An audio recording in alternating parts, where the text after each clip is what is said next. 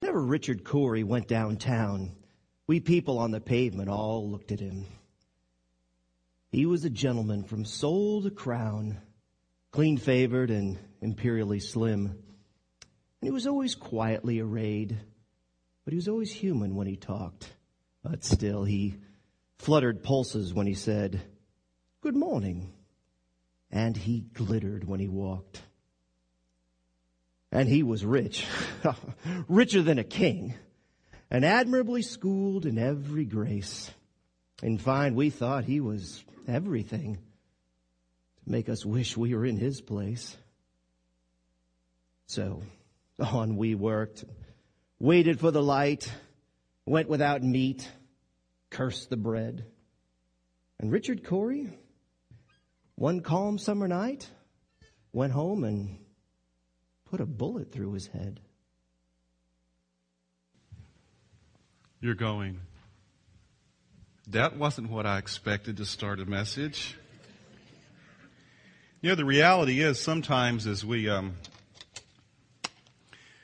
go through life and we don't, life is not what it seems to be, or at least on the outward appearances. The fact is, have you heard of a guy named Joe DiMaggio? You remember him? Those who were sports fans, maybe not sports fans. Lived a few years ago. Considered probably one of the greatest Yankees of all times. I don't know if you're a Yankee fan. I'm not necessarily a Yankee fan. But during his life, he was considered a guy who had it all together. He was a guy who had so many things going on for him that so often what happened was that when he would go into a room, people would stand and cheer. Because Joe DiMaggio had this image of being the perfect guy. Matter of fact, he was so perfect that he married probably who was considered one of the most, probably the most famous women of his day, Marilyn Monroe. He had everything going for him. He seemed to have this perfect image, except the problem was it wasn't real. Because people were shocked that when he died and later on when someone wrote a biography of him, they let it be known that Joe DiMaggio really, everything about his life was image control. Everything about his life was fake because he wasn't really the gentleman. He wasn't really the person who had it all together. He wasn't really that at all. What he was a guy who was angry and bitter and let it out in all kinds of ways behind the scene.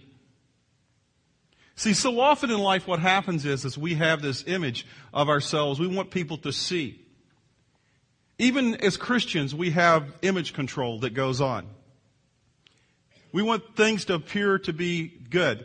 And doing that, let me tell you this, doing that will cause us so often to do this. It'll cause us to live life that's miserable because it is tough to maintain an image. It causes us all kinds of problems to maintain the image that sometimes we think we need to have. And for many of us, the Christian life is not an oasis at all. What it is, it's really a mirage.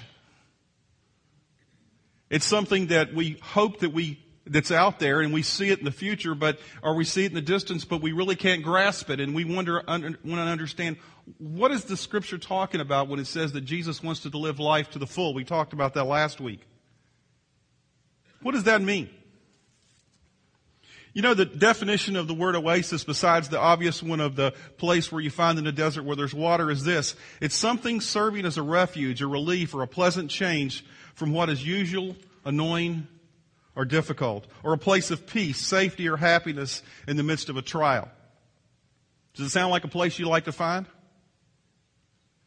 Well, the fact is that that's the kind of life that God wants us to live. There needs to be a place of refuge. The place with Him, as we just sang in the song, needs to be a place of calm and peace in the midst of chaos of life.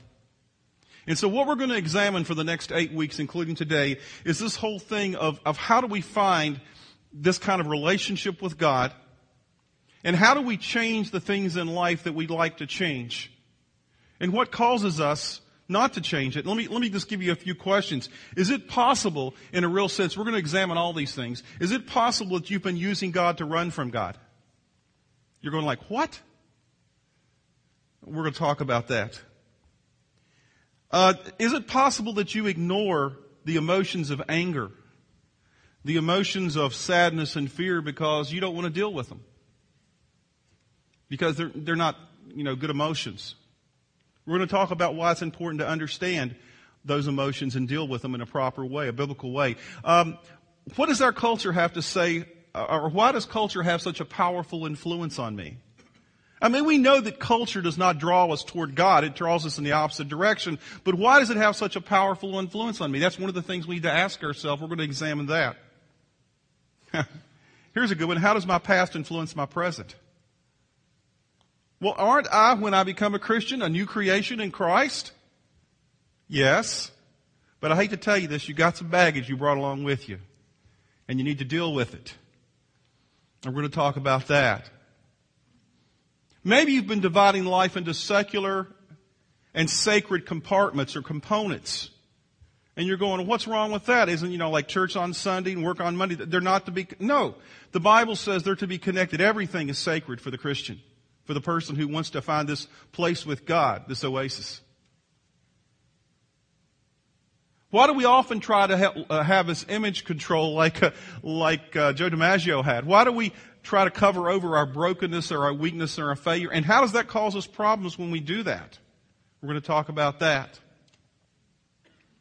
And why do I believe that I can live life without limits, trying to do it all, when I know I can't? We're going to talk about that as well. These are just a few of the things that cause us problems and why, and we have to ask ourselves some issues over the next several weeks that will help us to examine how to live life in a place where God, and we have this continual presence of God in our life, and we do the things that are most important.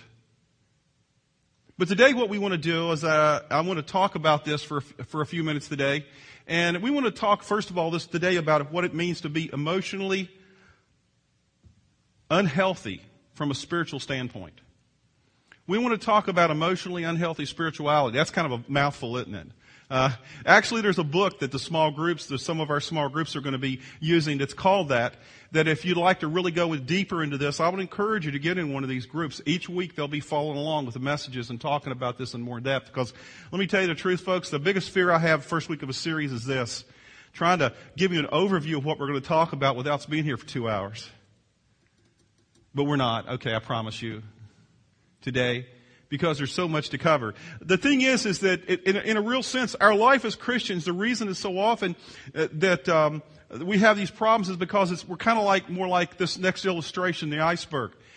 People see just the tip of the iceberg. The iceberg is something, most of an iceberg is, 90% of an iceberg is underwater. You don't even see it. The Titanic found that out the hard way. But the issue is, most people only see a small percentage of your life. And most of it's under the surface. I mean, a lot of it you know about, but you don't let anybody else know. But some of it you don't even know about yourself. And we have to examine that, and there's reasons we don't know that. And we'll be going to be talking about that. Now today what I want to do is I want to use a biblical example each week. There's some great biblical examples, people in Scripture who really give an illustration of these things that we're going to be talking about. But today I want to use probably the best example, or the greatest example in Scripture, of someone who had a lack of emotional health, and a person who never slowed down and reflected in his life at all. And his name was Saul. Saul was an Old Testament character who probably if I had enough time, I could spend hours talking about Saul and the reasons he's not the example to follow. But today I just chose 3 things out of Saul's life that'll help us to understand some issues that we're going to be dealing with over a period of time and why they're so important.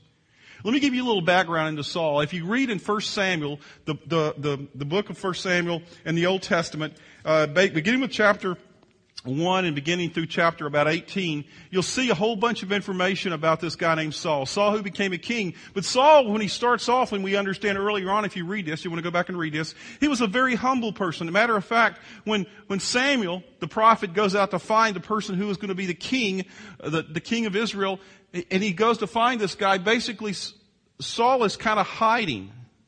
It says he was taller and better looking than anybody around. He was like a foot taller than everybody. But the issue, but he was a very humble guy to start off with.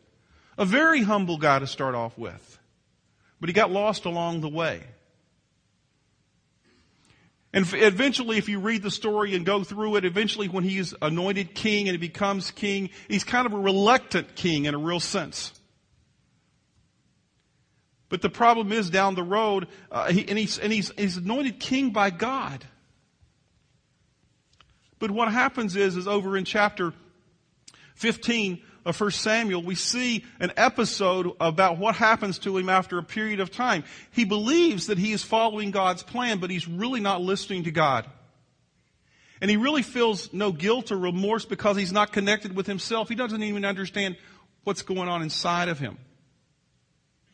Because Saul's life from the outside, like Joe DiMaggio's life from the outside, and Richard Corey's life from the outside, all looked like they were together. Everything looked good. But it wasn't good at all. Because both his emotional and his spiritual life were out of order. And we have to understand something. So often in the life of the church, we don't talk about the emotional components of life. But I want to tell you this is part of the deal. Unless we understand this, we can't separate the two. Unless we get beneath the surface of who we really are, we will have all these barriers in our life to get into the place where God wants us to be. And we'll continue to live a life where we're constantly running from here to there to everywhere, trying to do everything. And what we'll end up doing is doing none of the things that we really want to do. There was a study done many, many years ago about people who had lived to be 100 years old. And they asked these people who had lived to be 100 years old, they asked if you could do anything, if you could do 2 or 3 things in life differently, what would you do? You know, none of them said I'd like to work more. None of them said I'd like to spend more time, I'd like to do more things. You know what almost every one of them said? They said I'd like to have focused my life more. I'd like to have slowed down and reflected more. I'd like to do all those things. You know, I realize now that I was just running around doing crazy stuff. And I have a feeling, I don't know how many of us are going to live to be 100 years old, but even if we live to be whatever age we live to be, we probably can look back and we'll have regrets. But God wants us to spend some time in a place with Him so we can ask Him and connect with Him during this time. So let's look at the life of Saul a little bit. Saul in 1 Samuel chapter 15, verses 20 through 24. If you have your Bibles this morning, you might want to turn to that. He had come to a place where God had given him, where Samuel and God had given him a task to do. He says, you're going to go and you're going to go into this place, and there's this people called the Amalekites. And the Amalekites were basically an evil group of people who would just push God's people away, to put God's people down. And God told him to do something. He said, I want you to go and I want you to completely, the word was completely, destroy the Amalekites, the king, the people, everything they have. Destroy all their sheep, destroy all their goods, everything. I don't want you to leave anything because I want their whole history to be wiped out. Now don't ask me why God told him that, but that's what God told him to do. He said, that's what you're to do. And then we read this. But the thing is that when he went there, what happened is that he did partially what God wanted him to do. He didn't kill the king. He brought him back. They didn't slaughter all of their animals. They chose the best ones and brought them back. And then we see these verses in 1 Samuel chapter 15 verses 20 through 24. Saul comes before Samuel and he's kind of whining. And he says this, but I did obey the Lord. Saul said, I went on the mission the Lord assigned me. I completely destroyed the Amalekites and brought back, and then he says he completely destroys, and he says, and then I brought back King Agag, their king. The soldiers took sheep and cattle from the plunder, the best of what was devoted to God, in order to sacrifice them to the Lord your God at Gilgal. But Samuel replied, does the Lord delight in burnt offerings and sacrifices as much as in obeying the word of the Lord, or the voice of the Lord? To obey is better than sacrifice, and to heed is better than the fat of rams. For rebellion is like the sin of divination, and arrogance like the evil of idolatry. Because you have rejected the word of the Lord, he has rejected you as king. And then Saul said to Samuel, I have sinned. I violated the Lord's command and your instructions. And the reason I did this, and he gives the excuse, the reason I did this was because I was afraid of the people, not God. of the people. And so I gave in to them. See, I want to give you three things in Saul's life we see that are examples of a person who is emotionally unhealthy, and because of that has these things that hinder them from having a relationship with God and doing the things that God wants them to do and being the person God wants them to be. The first example is this. An emotionally unhealthy person, let's use the example of Saul, says no to reflection and self-awareness. Now you're going like, what in the world? That sounds like psychological terms. Well, it is in a sense, but it's something the Bible talks about all the time. On the surface, Saul looked like he was serving God. He was praying. He was listening, supposedly, to God. He was doing religious stuff. He was going to church, going to the temple, doing all the things that you would think is what God wants you to do. He was even doing some of what God wanted him to do. But underneath, there was this rebellion. There was this need that was greater than his need for serving God. What was his greatest problem? His need for approval. His need for saying, I was afraid of the people. Now, I wasn't afraid of God. Now, is that very smart? I mean, who has more power? Now, I'm not asking a hard question here, okay? Who has more power, God or people? God, okay? But that being the case, if somebody, who should you look for approval to? That's a good question. So why did Saul do that? Why was he afraid of people? Why are we afraid of people? Why do we live our life in such a way that so often we simply spend all of our time trying to get people's approval?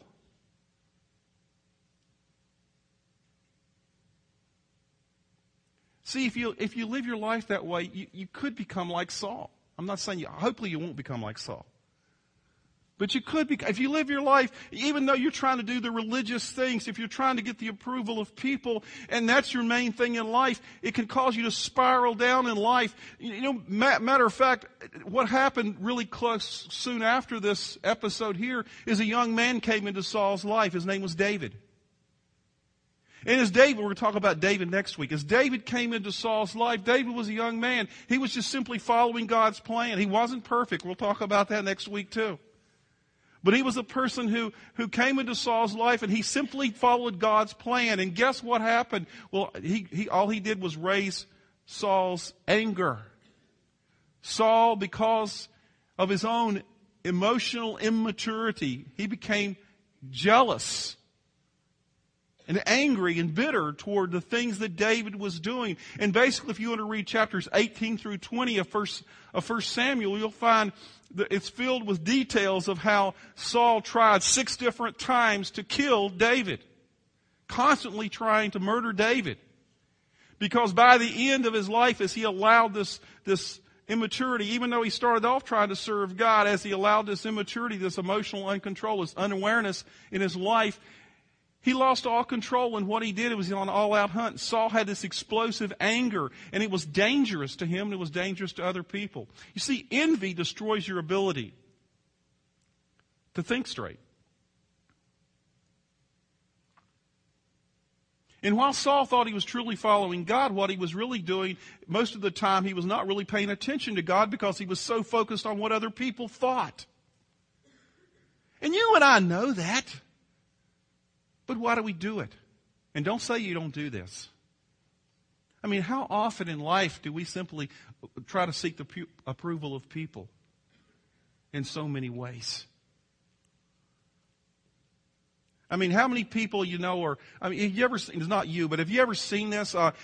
Somebody who's really jealous about the favor someone is getting in your office or at school. I mean, somebody gets awards and you're sitting there going, instead of saying, good for you, you're going like, I wish I got it. You come home and you gripe to your wife, or you gripe to your husband, or your kids gripe to you, so-and-so did this, and why did they get it? I should have gotten it.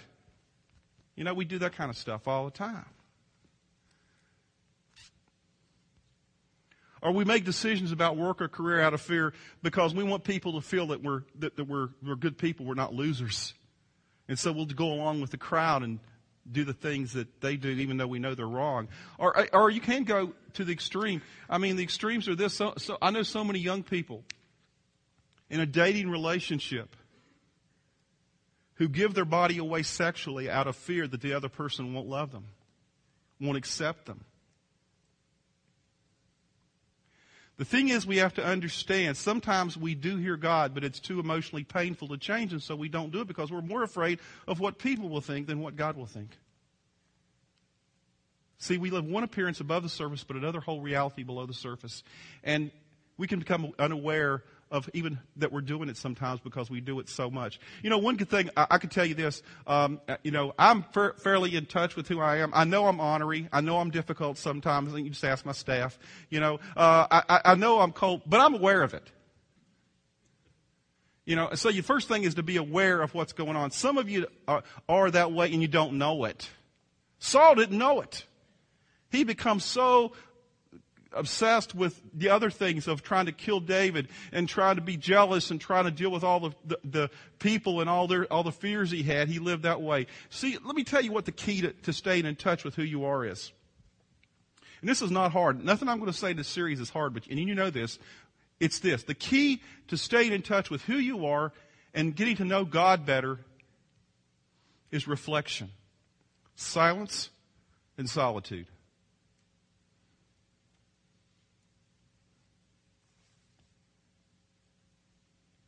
Y'all hate silence. You do.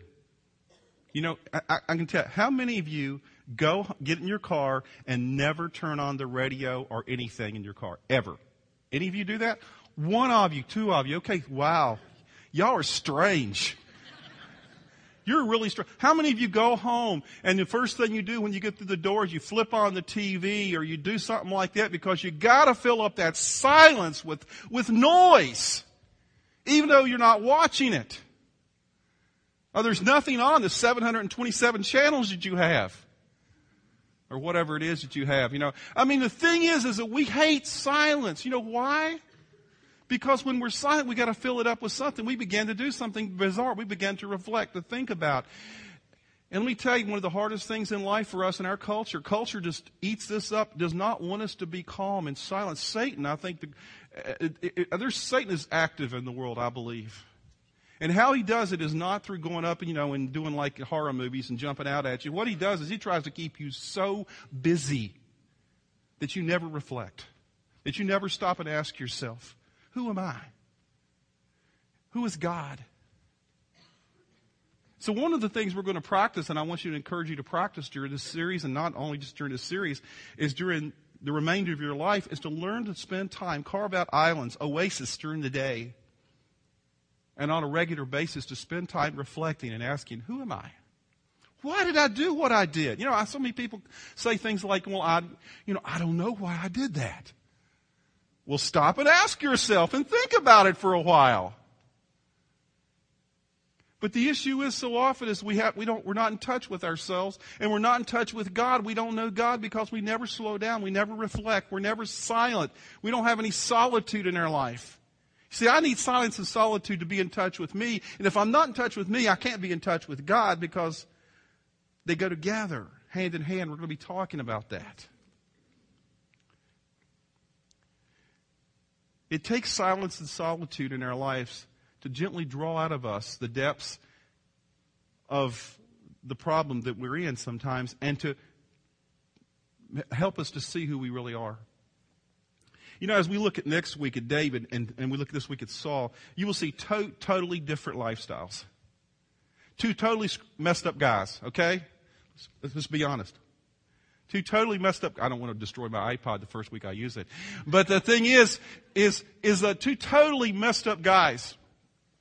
And the thing is this, is that in Saul, you will never see him slowing down and reflecting on anything.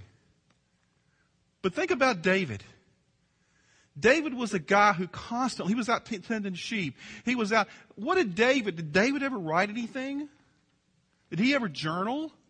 Did he ever do any of those things? Yes, David was a person who constantly was thinking about who he was. He through his life, if you read the Psalms, most of those we believe are from David because he reflected. He knew who he was. Yes, he was messed up, but he was aware of it, and he was aware of it, and it helped him to become a person who God said was a man after his own heart. So the first thing is this, is that, an emotionally unhealthy person doesn't cultivate this whole thing of silence and solitude or reflection and knowing themselves. The second thing, and these last two I'm going to spend just a very brief time on, is emotionally unhealthy person says no to cultivating their personal relationship with God. You see, Saul kind of accepts God's plan for his life early on when Samuel tells him what it's going to be. And he receives the blessing. He's all into receiving the blessing of God. But he kind of accepted God, but he was on autopilot. He didn't do anything to nurture his relationship with God. He only turned to God when he needed something. You read the first 20 chapters of 1 Samuel. The only time we see Saul going to God is when he's in trouble and he needs something. Is that the way you live life? Or do you nurture a relationship with God that means on a regular basis that you're connecting with Him, not when you need something, just so you can know Him? Saul only listens for the benefits that he will receive. He never asks the question, how does what God is saying to me apply to me? What is He trying to say to me about me? Some of you come to church on Sunday mornings and you come in here and you walk in the building and what you're doing, instead of asking, there's two ways you can approach church on Sunday. Let me tell you how to do that, okay? Number one, you can come in and say, what does God have in store for me today? What is He going to teach me? That's one way. The other way is to come in to evaluate everything. Well, the building looks clean. I hope the pastor says something that's helpful to me. The music was it was all right, And we start doing this whole evaluation process of everything because it's all about us. It's all about us. It's all about what I can get. But God says when I have a relationship with Him, what He wants us to do is we need to ask this question because it's God we're talking to. And hopefully God works through this here, is that what is God saying to me about who I am and who He wants me to be? It's two approaches. So I see the person who is emotionally immature, the person who is emotionally unhealthy, says no to cultivating this personal relationship with God. It's kind of like an afterthought. It's not an intentional process. And I will tell you that if you'll stop and reflect and slow down, God will tell you some things about you. Some of them you don't want to hear. Some of them you do want to hear. I can tell you from the times that I have slowed down. Years ago, I never reflected. I was just busy all the time. And I came to a place in my life where I was crying out to God a few years ago. I shared this before. When I came to the place in life determining, do I want to stay in ministry? This was about 4 years before I came to Great Oaks. Or do I want to go do something else just totally mindless? Just get a job and that takes no thought processes and just do it. I worked at a factory in General Electric for 1 year, and I ground burrs off of little pieces of metal. You know what it is? No, all you have to do is remember to pick up the next piece. 8 hours a day. I did that for a long time, going like, I'd love to go back to that job. Paid real money. But the issue is that so often we go through life and we don't think about the things. When I sat down a few years ago and began to reflect, I spent 3 days on top of a mountain with, just kind of like reflecting and being silent. And it was called a gathering of silence, kind of a weird gathering. It didn't go to a conference where they talked to you. They said, we're going up here, you're going to sleep in this place, we're going to feed you food, and the rest of the time you just don't talk. And that was the weirdest thing I'd ever done in my life. But I said during that time of slowing down and listening to God, He changed the way I thought about a lot of things. See, contemplation is about listening to God, is about clearing space out so that you can go deep and wide with Him. And so often in life we simply just run, and we never contemplate. We never ask the questions about what's most important in life, and so we try to do it all. That was the problem with Saul. See, emotionally healthy Christians, they nurture that personal relationship with God when everything around them says, stay busy. You got to do it all. The third thing that I learned from Saul is this about emotionally unhealthy persons is this. An emotionally unhealthy person says no to being broken through setbacks and difficulties. How many of you here, let's do a brief survey. You can actually respond to this morning before, this is the last thing you have to raise your hand for, okay? Okay. How many of you here love to have difficulties in your life? I want to see if any of you need counseling. Anybody raise? None of us like difficulties, do you? To have setbacks in your life. None of us like that, do we? But let me tell you something about difficulties and setbacks. And you can think back to this and know that it's true. When did you grow the most in your life? During all the wonderful times? When you went to Disney World? Or when you were going through a tough time?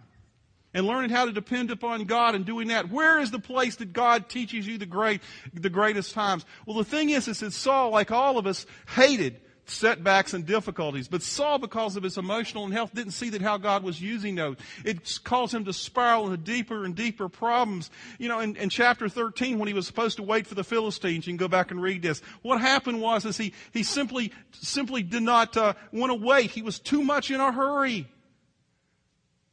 So what does he do? He jumps into it and messes things up. In chapter 15, he never learned. He never changed. In fact, he only became harder. It is only through hurts, problems, sufferings you will learn humility. Remember when we went back in the fall, those of you who were here, the first beatitude is about doing what? Being humble. God wants to get us to a place where we will listen to Him and follow Him. And the problem is so often is we're so busy, we never reflect. And so we think that difficulties and setbacks are always bad. And I'm not saying we desire those, but the issue is that God uses those to help to mature us. If we will let Him. I mean, we read these verses earlier in 1 Samuel 15, verses 22 and 23. Does the Lord delight in burnt offerings and sacrifices as much as obeying the voice of the Lord? You know what it's saying? He says, does He like religious stuff? You know, just going to church, reading your Bible, doing stuff that. You know, that sounds good stuff. He said, does He like that more or obedience more? See, to obey is better than sacrifice is what Samuel said.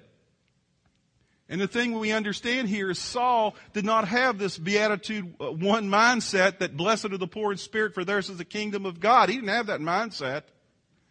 His mindset was, I hate going through this. And he never learned anything from it because he was emotionally immature. He looked good on the outside. I mean, this guy was tall. He was good looking. He had everything he wanted. He was king. But the guy was messed up inside. You see, Christ said this. Christ learned this. It says in Hebrews, Christ learned this. In Hebrews 5:8 it says that although Jesus Christ was the Son, He learned obedience from what He suffered. Now, isn't that strange that even the Son of God, as He was a human, the way He learned was through suffering? And I love this verse out of Deuteronomy chapter 8, verses 3 through 5. It says this, remember how the Lord your God led you all the way in the desert those 40 years? To do what? To humble you and to test you in order to know what was in your heart, whether or not you would keep His commands. He humbled you, causing you to hunger and feeding you with manna, to teach you that man does not live on bread alone, but on every word that comes from the mouth of God. See, God wants to take the Saul out of us. That's what He wants to do. He wants to remove the Saul out of us, this immature, emotional infant in a real sense. We're going to do a survey here. You get to grade yourselves over the next 8 weeks. You get to do a test. Nobody else will know about it unless you show them. And at the end of the test, guess what? You get to ask yourself this question we're going to do some stuff, and I'm going to tell you how to do it. And each week we're going to do a part of it. And at the end, you'll decide whether you're an emotional, adult, adolescent, child, or infant. And I will not tell you, if you don't know what's the best, come see me. Okay? But the issue is you get to grade yourself because Saul, in a sense, was like an emotional infant. He just simply did not learn from anything in life. He saw the setbacks and the difficulties in life, even though he knew they were going to come their way, and they will come your way in life. He saw them as something he never learned from them because he was emotionally unaware and because he wasn't connected with God.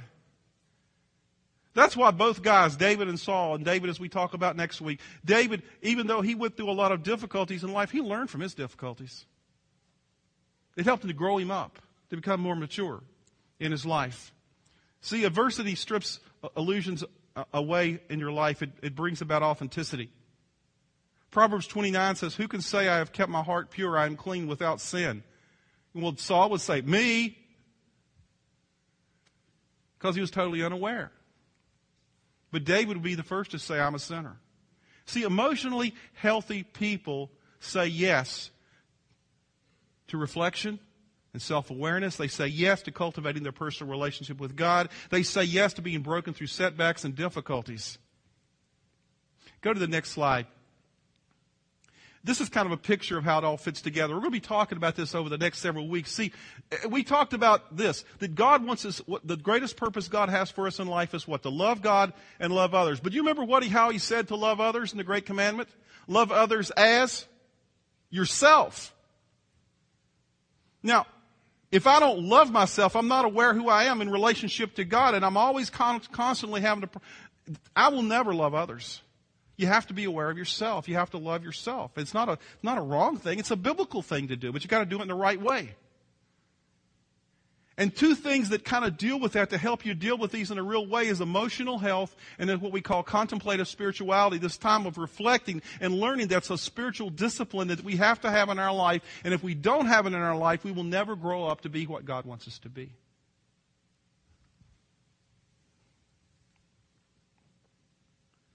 Now, this morning, I want to close by giving you the top 10 symptoms of emotionally unhealthy spirituality, or a person who is not grown up from an emotional standpoint. Let me give you 10 symptoms, and we're going to talk about some of these and how we can resolve some of these over the next several weeks. Number one, using God to run from God. Basically, Saul does that. He's just religious. He thinks that's good enough, but he's not really connected to God. Ignoring the emotions of anger, sadness, and fear. How is God coming to me through these? How is God working in my life through these emotions that I have in my life? Why do I want to ignore them all the time?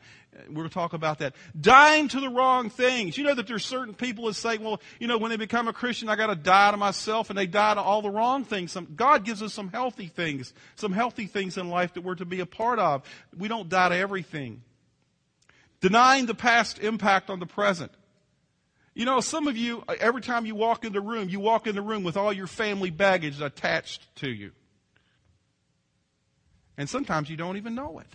The first thing I talk to young couples when they come into my office for premarital counseling, I said, tell me about your family you grew up in. And they look at me like, what does that have to do with the cows in China? Everything. If you don't understand that, you need to be here that week I talk about that. Dividing life into secular and sacred compartments. What's that wrong? What's the problem with that? We're going to talk about that. That's a symptom of emotionally. If you don't understand it, it's a symptom of being emotionally unhealthy. Doing for God instead of just simply being with God. It's not developing a personal relationship with Him. See, God wants to have a personal relationship. He just don't want you to do stuff for Him all the time. We can become, in the fall we talked about doing stuff for God. That's great. God wants you to do it. But He wants you to have a personal relationship too, because if all you ever do is do stuff for me and you never develop a personal relationship, it's kind of like this. You get married, but instead of spending time with your spouse, what you do is you go out and you work all the time so you can give them stuff to do stuff for them, and you never spend any time with them. Is there something wrong with that? Yes! It's not the purpose of the relationship. Same thing with God. Spiritualizing away conflict, avoiding truth just to keep the peace. That's a problem. Covering over brokenness, weakness, and failure. Living without limits, not letting God stop you. You try to do it all. And then the last one is judging the spiritual journeys of other people, like everybody's supposed to be just like you or just like me. No, they're not. We're going to talk about these things over the next several minutes, but I want you to think just for a minute. I'm going to have 1 minute of silence. And these things I just gave you the list of, I want to ask yourself during that minute of silence, which is the one that God right now is bringing to your attention as we read that list? You're going, none of them. You're not aware of who you are. I want you to give you just 1 minute to think about that list. And I'll ask you, Jim, just to go back to the first part of the list and then go back to the second part again. There you go. But just focus for 1 minute, and I'm going to be quiet for 1 minute, about which of these is God saying to you is an issue that you need to deal with. Then I'm going to close just briefly, just a moment. So just reflect for 1 minute.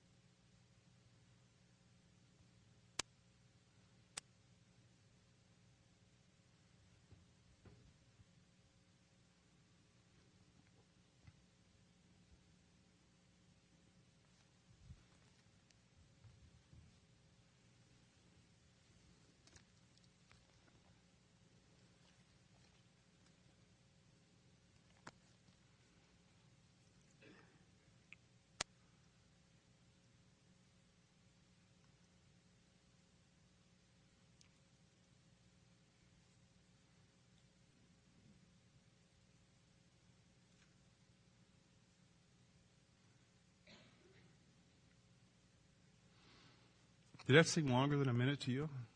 Maybe it's because we have trouble being quiet for a minute and reflecting. You know that Psalm 51:17 says this: God delights in a broken and contrite heart.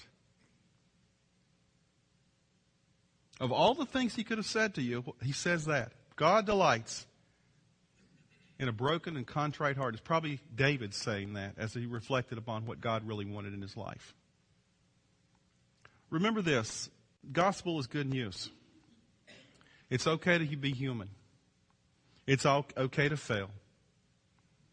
But if you do that, which we all do, it's better to be like David. He was just as bad a sinner as Saul. But he understood the grace and mercy. He understood what it needed to get back to God, to run to and receive his grace. He understood that without reflection and without awareness of who he was, he could never be who God wanted him to be. We're going to talk about that more next week in the example of David. I want to give you 2 things this week that you can work on to help you in regard to this whole area of learning to reflect and learning to be more aware of who you are. On the back of your outline this morning, there's a little thing that says examine yourself. Each week we're going to have this little self-test on here, okay? And you grade yourself. I don't have one in front of me, but I believe from 1 to 4. And the key is up at the top of the page.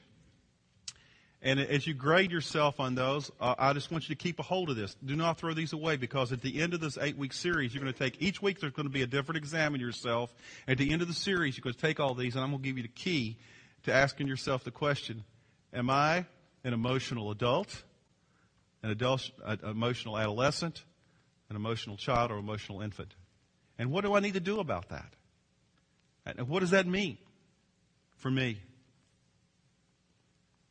And then a second thing, for those of you who'd like to go deeper with this as well, and to learn the practice of not just, we always tell people to spend a quiet time with God in the morning. You know that one of the traditions in Christian faith and other faiths is to carve out small portions of time during the day for God.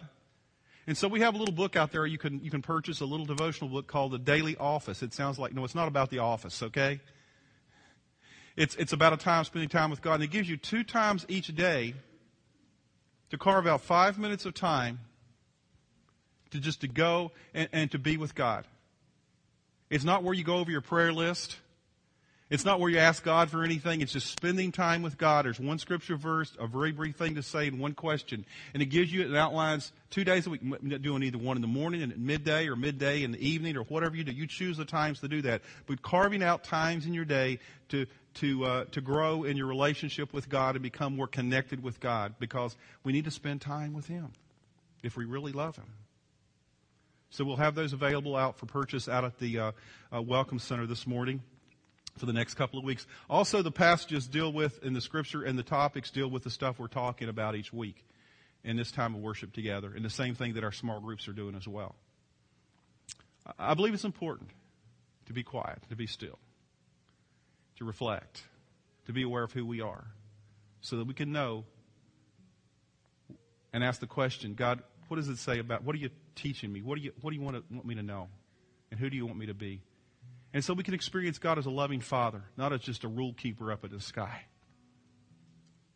Let's pray.